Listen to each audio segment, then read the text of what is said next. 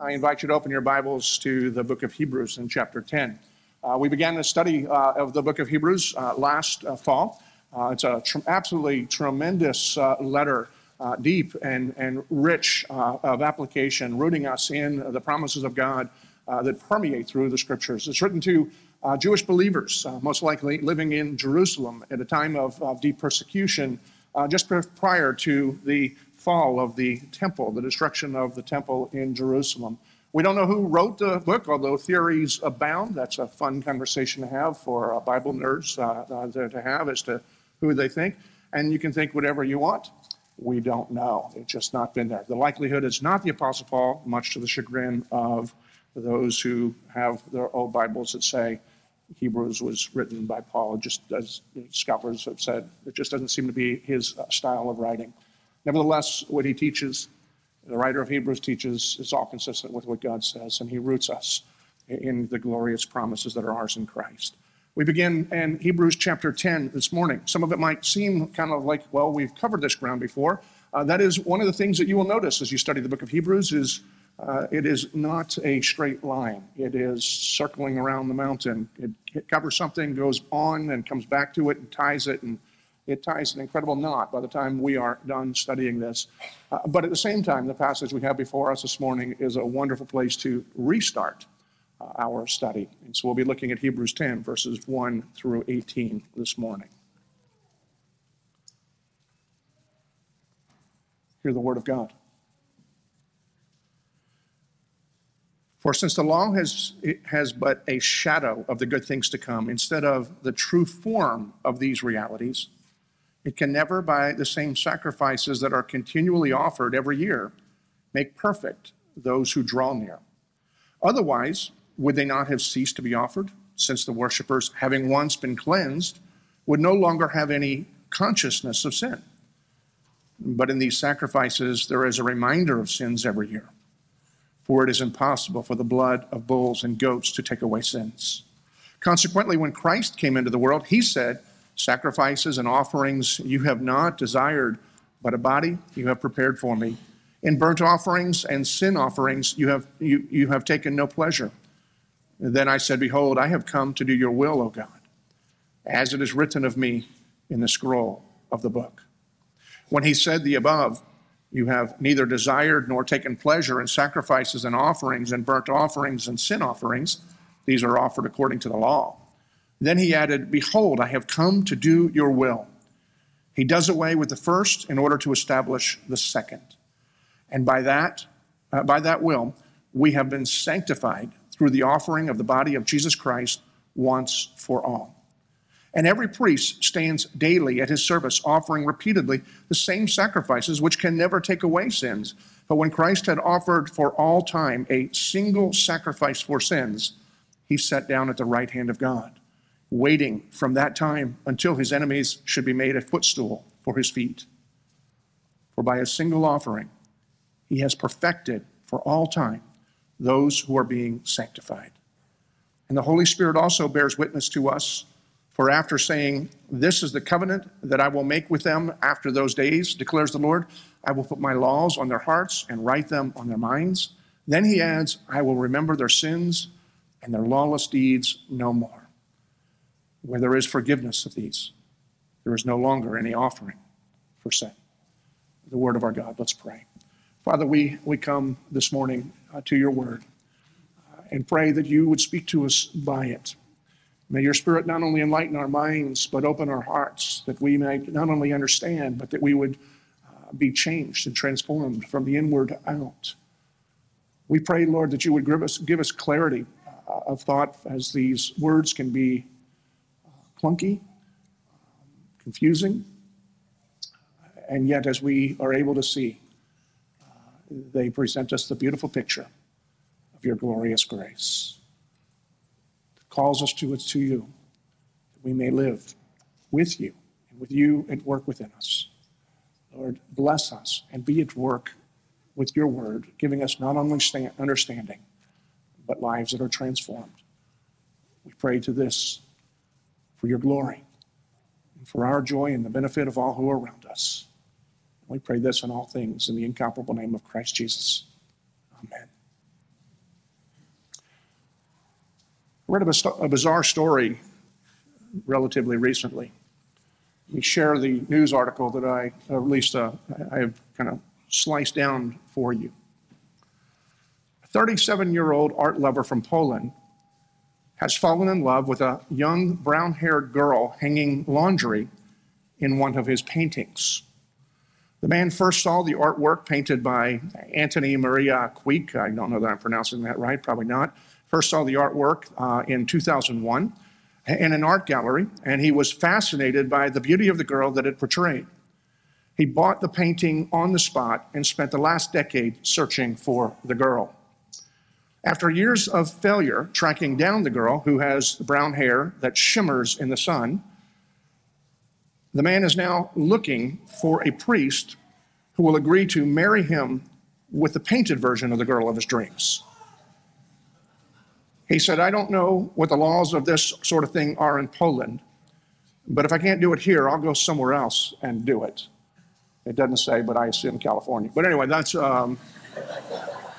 sorry for those of you from California, I just couldn't resist. But anyway, this story is 10 years old. It's from 2011. It took the decade prior to that, as the man found the painting in 2001 and spent the next 10 years looking for this woman. And I have absolutely no idea what has happened between the writing of this article and now, although it's hard for me to imagine anything good has come from it, considering the just flat out weirdness of a guy who, the romanticism might be fine about falling in love with a model, but then willing to marry the painting itself. It just absolutely bizarre and strange.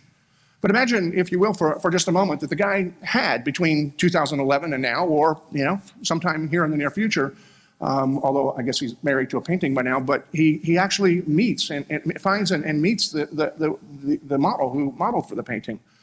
And because of his totally fanatical love, he proposes, and she, who I would assume have to be nuts, agrees to marry him. And so they get married. But over time, because she's a living, breathing person who has personality, views, ideas of her own, he decides that he's more enamored with the painting than he is with the real person.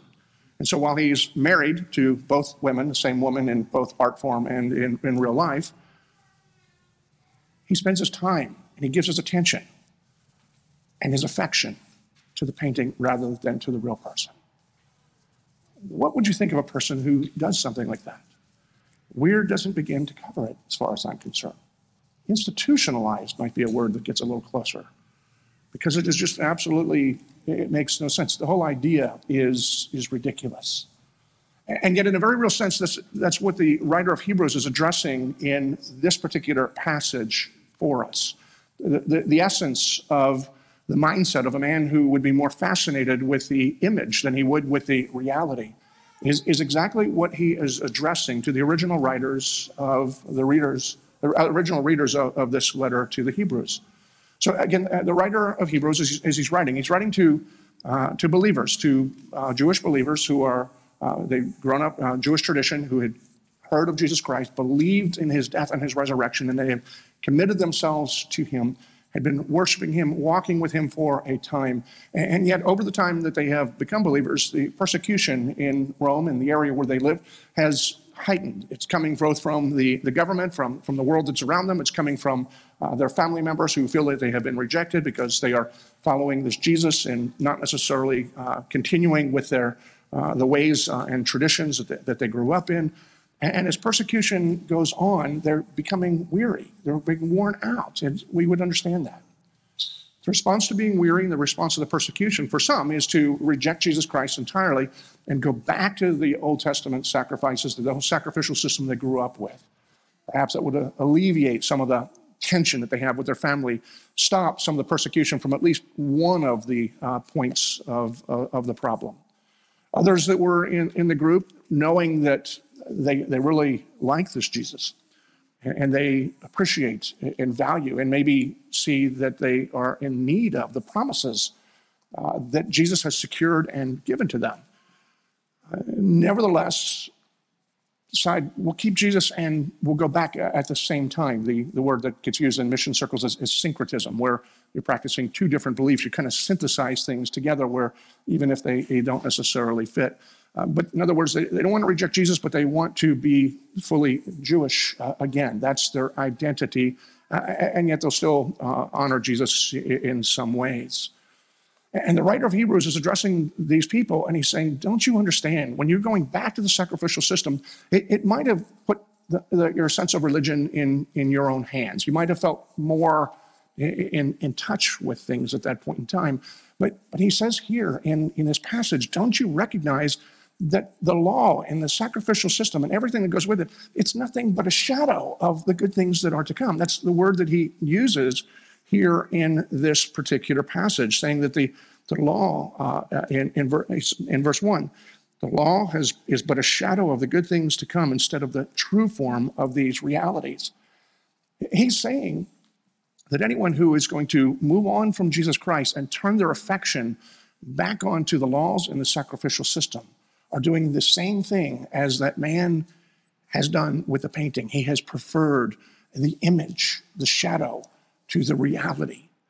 And he's saying that to do something like that is every bit as foolish as we recognize that man is for desiring to marry a painting rather than to continue on, or even in addition to continuing on in his search for the woman who is depicted in it.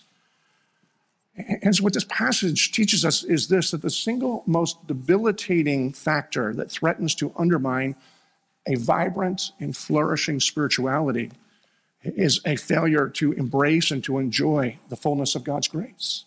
In other words, when we prefer religion to God's grace, we are making the same mistake as the readers of this letter, the original readers of this letter. The same mistake is the man with the painting. The reality is that too often we, or many Christians, including we who are here, we're kind of like the kid at Christmas, the young kid. It's endearing when it happens when they're young at Christmas. You know, you've bought this package, this gift that they really wanted, and they rip off the wrapping and they see the picture on the box. It's exactly what they want. And so you take the stuff out of the box and you're preparing and you're assembling it. And the kid's more enamored with the box than the gift, actually. You know, when they're 2 or 3 years old, it's kind of cute. But, you know, when they're 20, 30, 40, so, you know, it's just a little bit strange. And yet, in terms of our relationship with God, that tends to be the way that we function. Too often, we're exactly like that kid. We prefer religion, something that we can measure because we're the ones that are doing it. We're the ones that are touching it.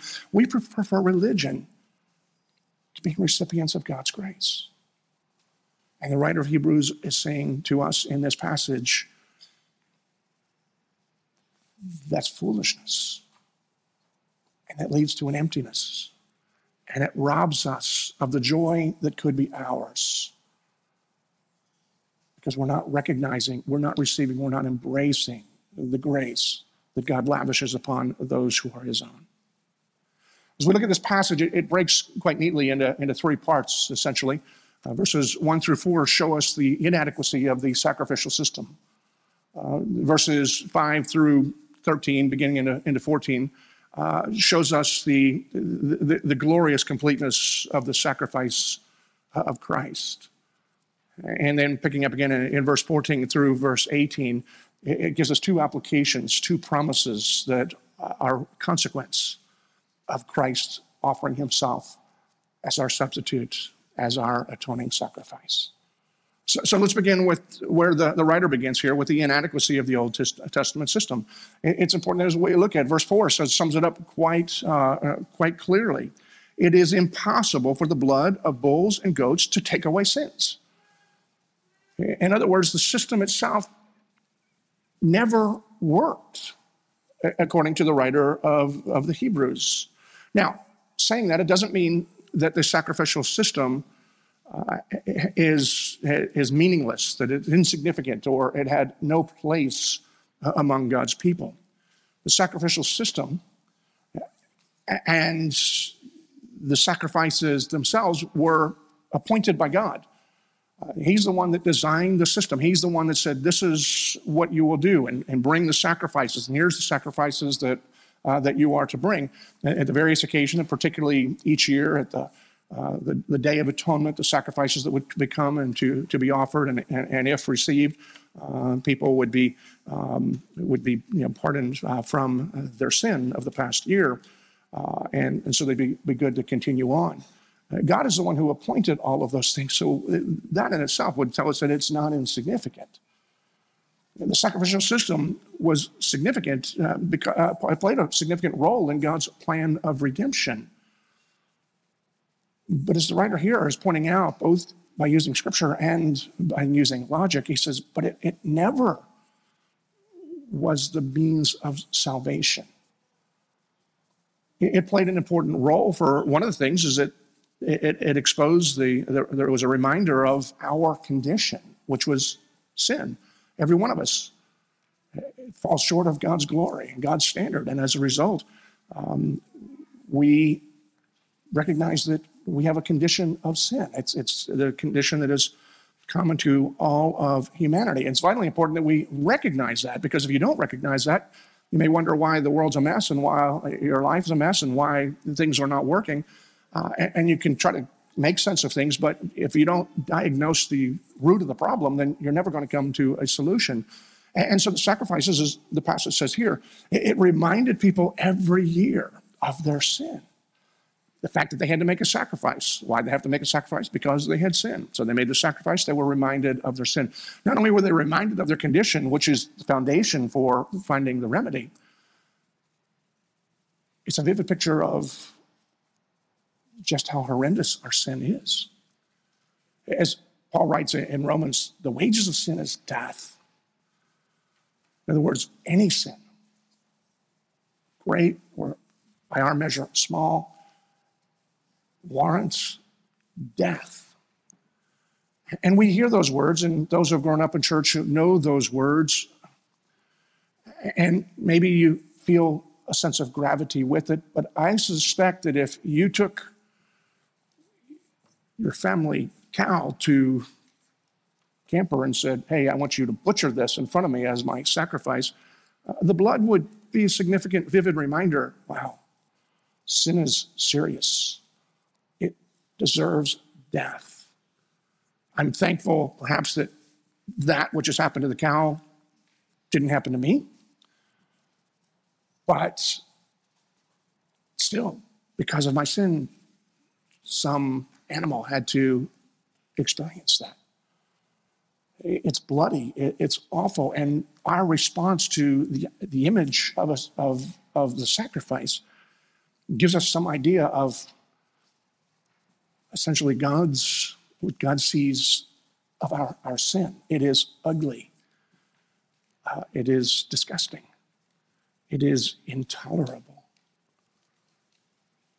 And so the sacrificial system reminded everybody there is this problem in the world that we all have. It's called sin, and sin is serious. But the sacrificial system did something else as well, because when the writer here says that this is a shadow that is pointing to the good things to come, the sacrificial system pointed to the promise by which God has always saved his people, which is by grace through faith in the promise of the Messiah. And faithful people among the Jews from the very beginning have understood that the sacrificial system was a way of relating to God. It was as a way of participating in God's covenant.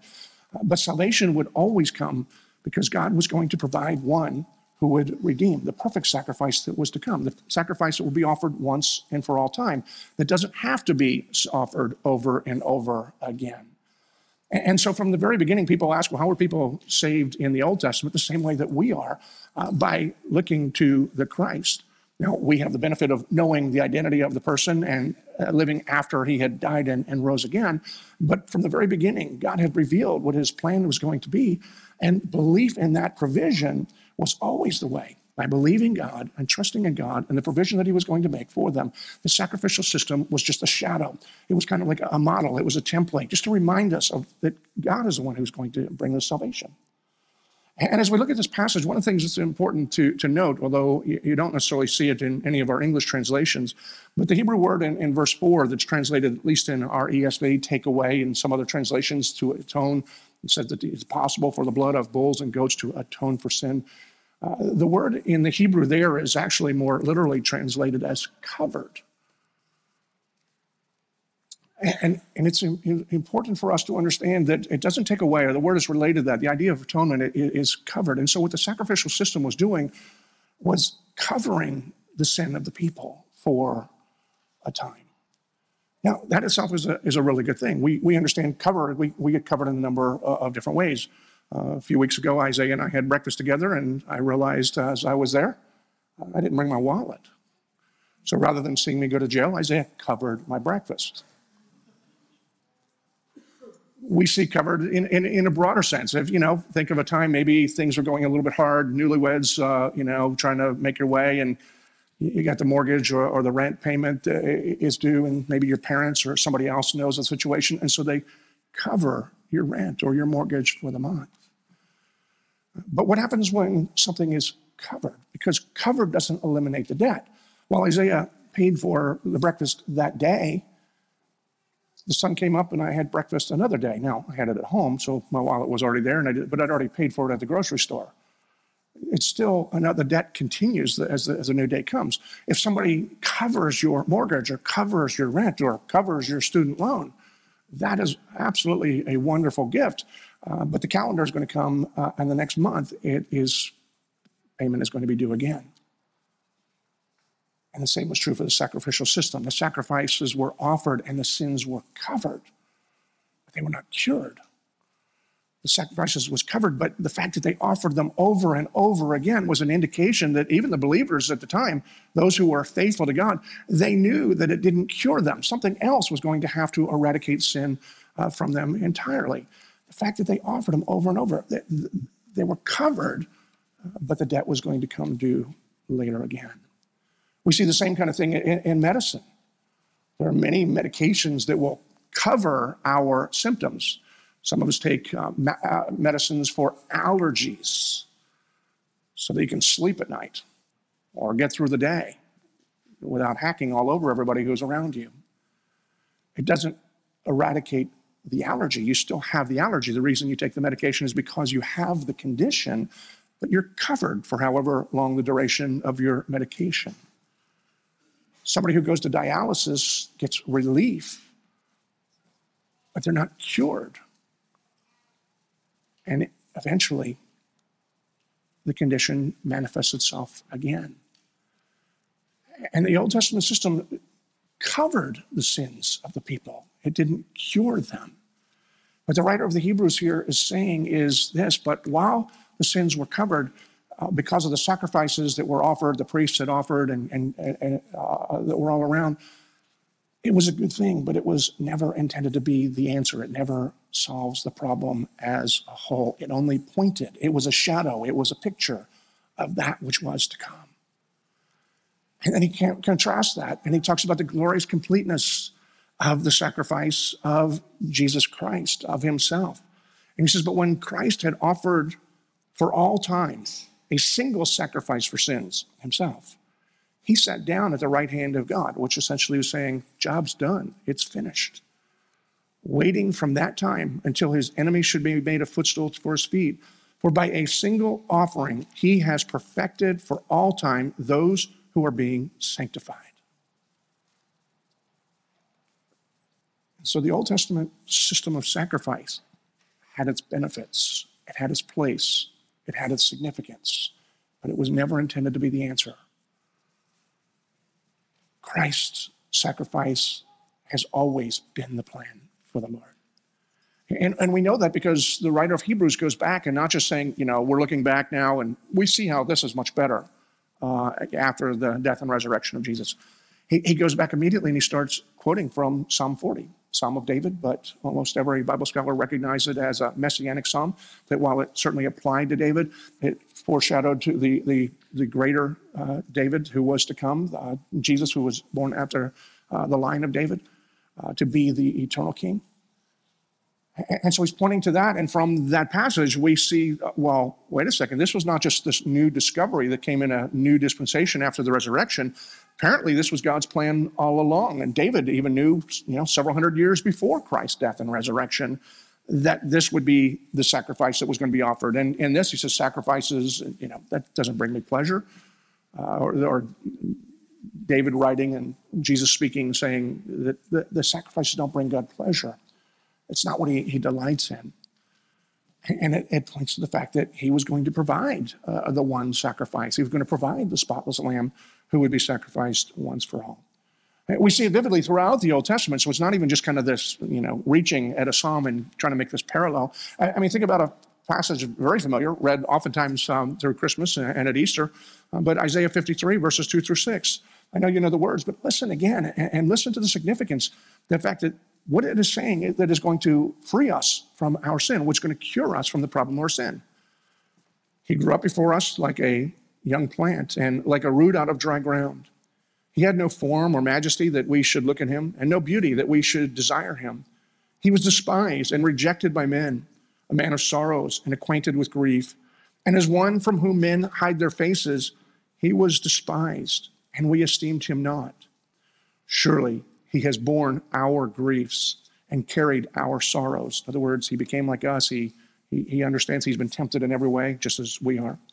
He was crushed for our iniquities, stricken and smitten by God and afflicted, but he was pierced for our transgression. I skipped a part, didn't I? So anyway, we esteemed him not. He was crushed for our iniquities. Upon him was the chastisement that brought us peace. And with his wounds, we are healed. In other words, he was sacrificed. And that is what brings not just covering, but healed. All we like sheep have gone astray. In other words, this whole condition of sin. We have turned every one to his own way, and the Lord has laid on him the iniquity of us all. He is the sacrifice that is bearing the punishment that our sin deserves. This is Isaiah, a few hundred years before the coming of Christ. And you can look all through the Old Testament, but we even see the very beginning of this, at least the first revelation of it, as early as Genesis chapter 3. In Genesis 3:15, which known as theologically as the proto-evangelion, the first evangel, the first presentation of the gospel, we see that the Lord is speaking after the fall, speaking to the serpent, and he says, I will put enmity between you and the woman, between your offspring and her offspring, and he shall bring your head, and you shall bruise his heel. Now, the offspring there, the word is seed. I will put enmity between you and the seed of the woman. Now, those of you who are biologists know there's a problem with that. And it gets missed in a lot of the translations. Seed is much more preferable because it tells us, no, wait a second, there's something wrong here.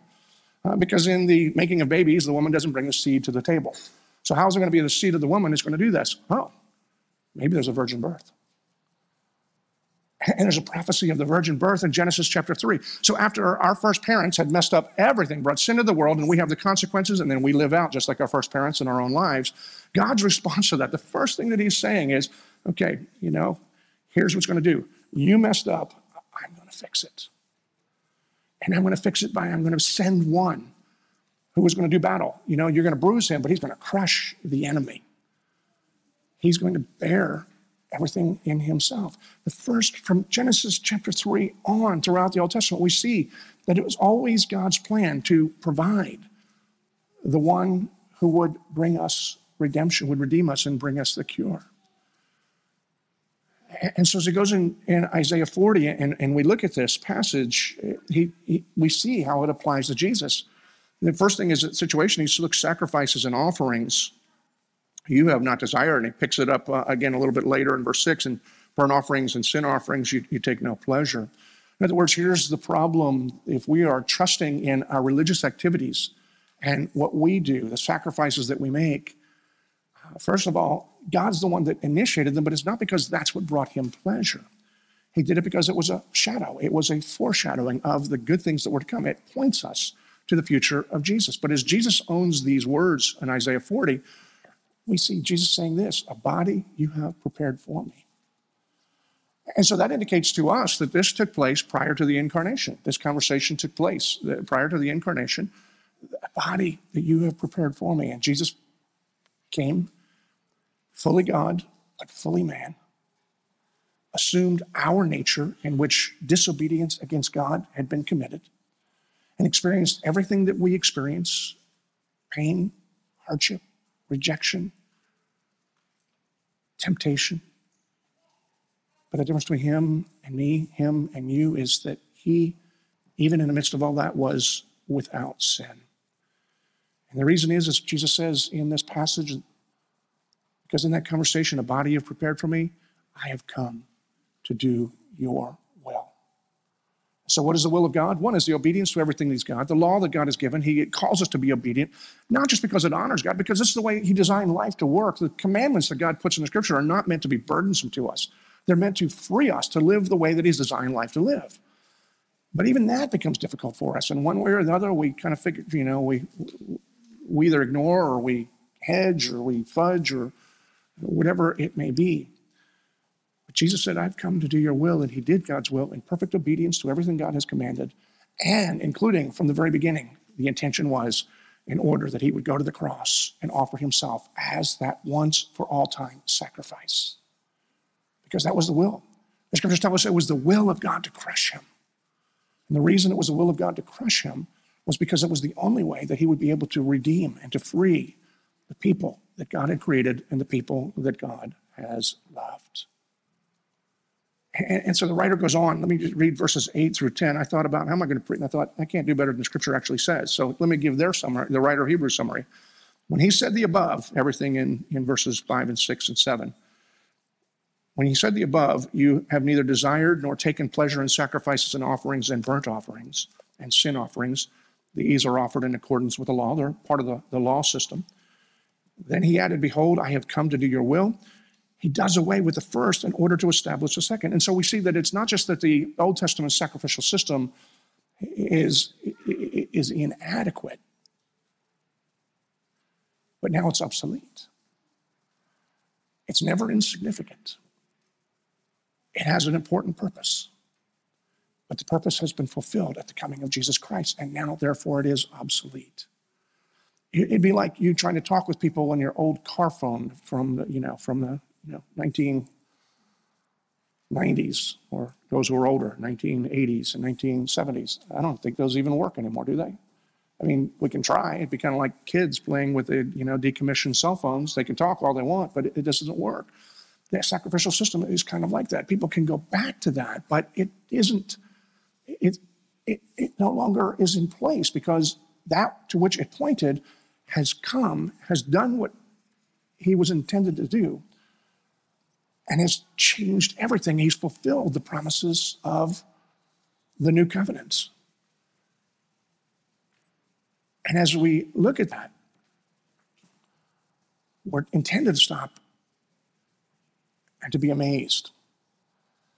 But the writer of Hebrews goes on here, and he says, and this is not just a theology lesson. It's not just, okay, stop doing this and do this. He goes on and says, there's certain things that now happen. There's certain things that are now true, certain things that are now reality for those who are God's people because of the sacrifice of Christ. And we see them in verses 14 through 18. And the two things are this. We see two kind of words there. There is perfection, and I'll sum it up, forgiveness, where it says God remembers our sins no more. The word perfection we see in verse 14. We see it a couple of times in here. First, he says it was impossible for the sacrifices to bring perfection. Verse 14, but by a single offering, He has perfected for all time those who are being sanctified. Well, who's being sanctified? Well, everyone who's justified. Well, who is justified? Everyone who believes in Jesus Christ. Paul gives us that answer. Actually, Paul says those who are justified, He also glorifies. Well, the way that we are glorified is through being sanctified. And so, as the writer of Hebrews is saying here, there is a perfection because of what Christ has done. And we see that in two dimensions. And this is vitally important, because this is true of you who are believing. God now looks at you, clothed in the righteousness of Christ, and says, perfect by my every measure. That is your legal standing before the throne of God. Not good, not good enough. Perfect. It is a declared statement, a definitive sanctification.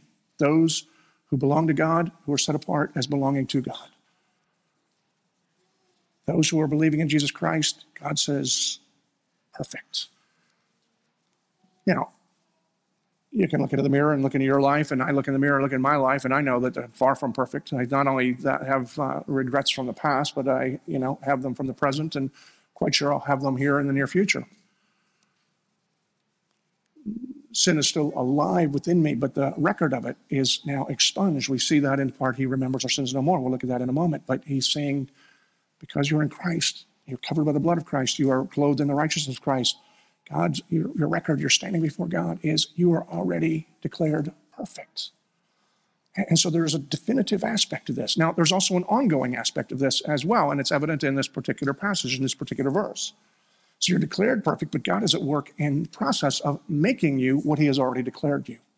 And we see that again in this passage, because it says, by a single offering, he has perfected for all time. So it's not like you hit perfection today, but the sun's going to come back tomorrow, and God's going to say, okay, well, you messed up, so you're no longer perfect. You're declared perfect for all time. But those who are being sanctified, which indicates to us that God is at work.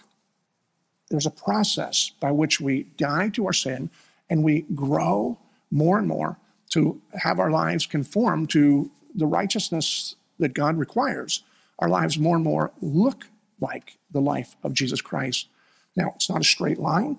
It's quite squiggly, but over time, we see our values change. We see our desires change. We see a hunger for God, delight in him, God's grace. And as a result of that, everything begins to change. And we more and more over time, as we're being sanctified, moving towards glorified. Glorified is the other word for perfection. God has begun to work in those who believe. He's declared you perfect, and he's at work making you perfect. Now, because of the fact that all of us struggle with sin, we still have this difficulty. I mean, if we listen to this, we think about what he's saying here, this is an absolutely incredible, incredible statement. The writer of Hebrews is not just kind of drawing this out of nowhere. He's actually drawing upon the promises that are found in Jeremiah chapter 31, the promises that are associated with the new covenant, which are fulfilled in Jesus Christ. But we need to stop for just a moment and think, how many animals would you need to sacrifice to become perfect for all time? How many good works do you need to do, to measure to be a good person, not to be a good person, but to be perfect? I mean, you can keep doing them, but you're never going to get there, because even if you do an incredible number of good works, there's things that we don't do, and there's things that we do that we ought not do. How many religious rituals and even spiritual disciplines can you engage in, or must you engage in order to be perfect? And the answer is we can't be perfected by them. Our only hope is that we are declared perfect, and that he who began a good work is at work within us. And that reason that we can buy this is because what he also says here is that he remembers our sin no more. Now, it's important that we understand what he means by remembers no more. As I think it was just 2 weeks ago, but anyway, 2 weeks ago, in dog years or whatever, and we talked about forgiveness. It's not that God doesn't have an awareness and he doesn't know that I have sin in my life. And the illustration I use then, and I use frequently, is this: is I know that I have sin in my past and even in my present. And so if God doesn't know, but I know, that would mean that I know something that God doesn't know. This is not a cognitive issue. This is a legal issue. And God's, when he says, I will remember no more, he's saying it's no longer, it will never be brought up. It's never going to be used as an accusation against you.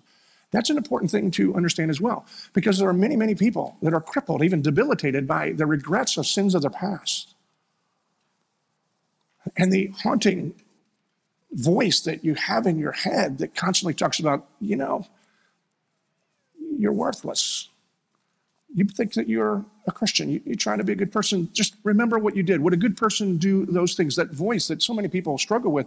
And when they listen to it, it's condemning and it's debilitating. One of the things that we can recognize is if God says, I'm not going to bring it up anymore, that voice is not coming from God. It's not coming from his Holy Spirit. It may be coming from your own guilt. It may be coming from the enemy, but it's not coming from God. Because he remembers our sin no more as we're trusting in what Jesus Christ has done for us. And one of the things I think that this particular verse and the passage as a whole calls us to do is to do with our sin, in a sense, what God has done with our sin, which is forget about it. Not to forget that you have sin, because there's an important, the Holy Spirit reminds us that we have sin, but the Holy Spirit reminds us that we have sin so that we can confess it, repent of it, go to Christ and be reminded of the incredible gift of his sacrifice on our behalf. But the Holy Spirit does that so that we do that, and now we move on. And, it doesn't debilitate it. So forget about it in the same way that God forgets about it. And some of us need that. We need to recognize that you're set free. Your sin doesn't define you. Your failures are not your identity if you're in Christ. And so you have these two incredible promises that you've been declared perfect and that you are a work in process. And the things that would trip us up is these feelings of guilt or even the failures that we have. God says, I don't use those against you. Jesus has already paid that sacrifice once for all time. So all of your efforts to make sacrifices or to make up for what you've done, it's kind of like, as Jerry Bridges calls it, a performance treadmill. You can try really hard, but you're not going to get anywhere. All of us who are trying to strive, we're like hamsters on a wheel. We can wear ourselves out, maybe even give ourselves a heart attack, but we're not going to get anywhere, not going to get any better. The only way that we progress is by God's grace, which is at work within those whom he has called and those who believe. Many people hear the message of Christianity as stop it, do better, try harder.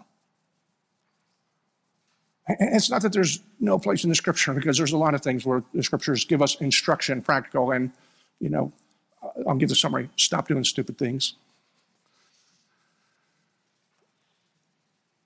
Do the things that are wise, that are beneficial.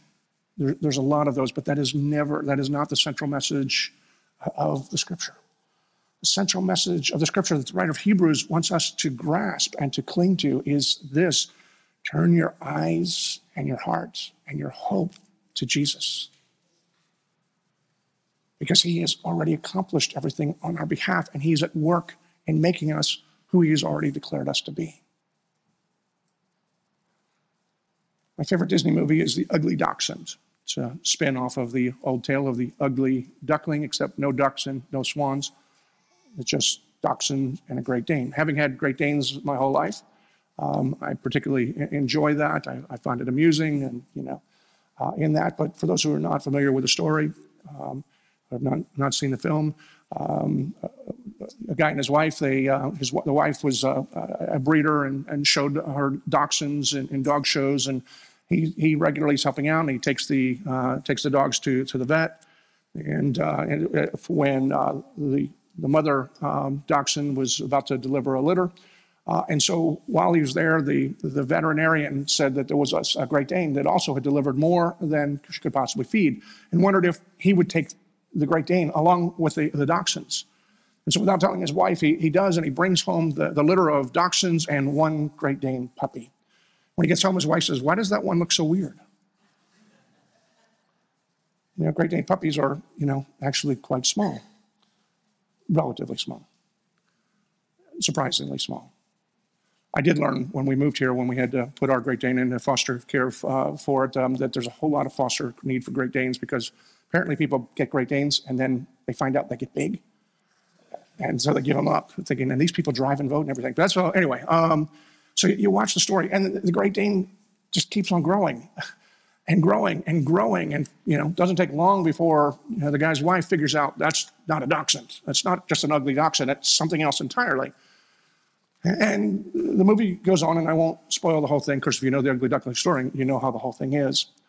But at the end of the movie as a whole, the Great Dane is a beautiful, beautiful creature. The dachshunds are fine too, if you like dachshunds, but it's a beautiful, beautiful creature who actually becomes an award-winning in shows as well. And I think that what the point that I have for that too is that God has already begun a good work in you. He's declared you perfect. He is sanctifying you to make you perfect. He is remembering your sin no more. And so part of what it is that you and I need to do is to just allow God to be at work and grow into who he is making you to be. Having been declared perfect and in process of being perfected by God, press forward, knowing that he who began that work will continue it until he is done. Let's pray. Father, we give thanks to you this day for your promises, the promises of grace, and the promises that have been purchased by the blood of Jesus Christ, who offered himself as the sacrifice on our behalf. Lord, enable us to believe. Some who are here, perhaps for the first time, others who do believe but struggle to believe, which is common for many of us. Help us to rest in what Christ has done. Help us to be awed at your love and your grace. And help us to live in light and the power of it, that we may grow and we may become perfect, even as you've declared us. To you we give praise and thanks.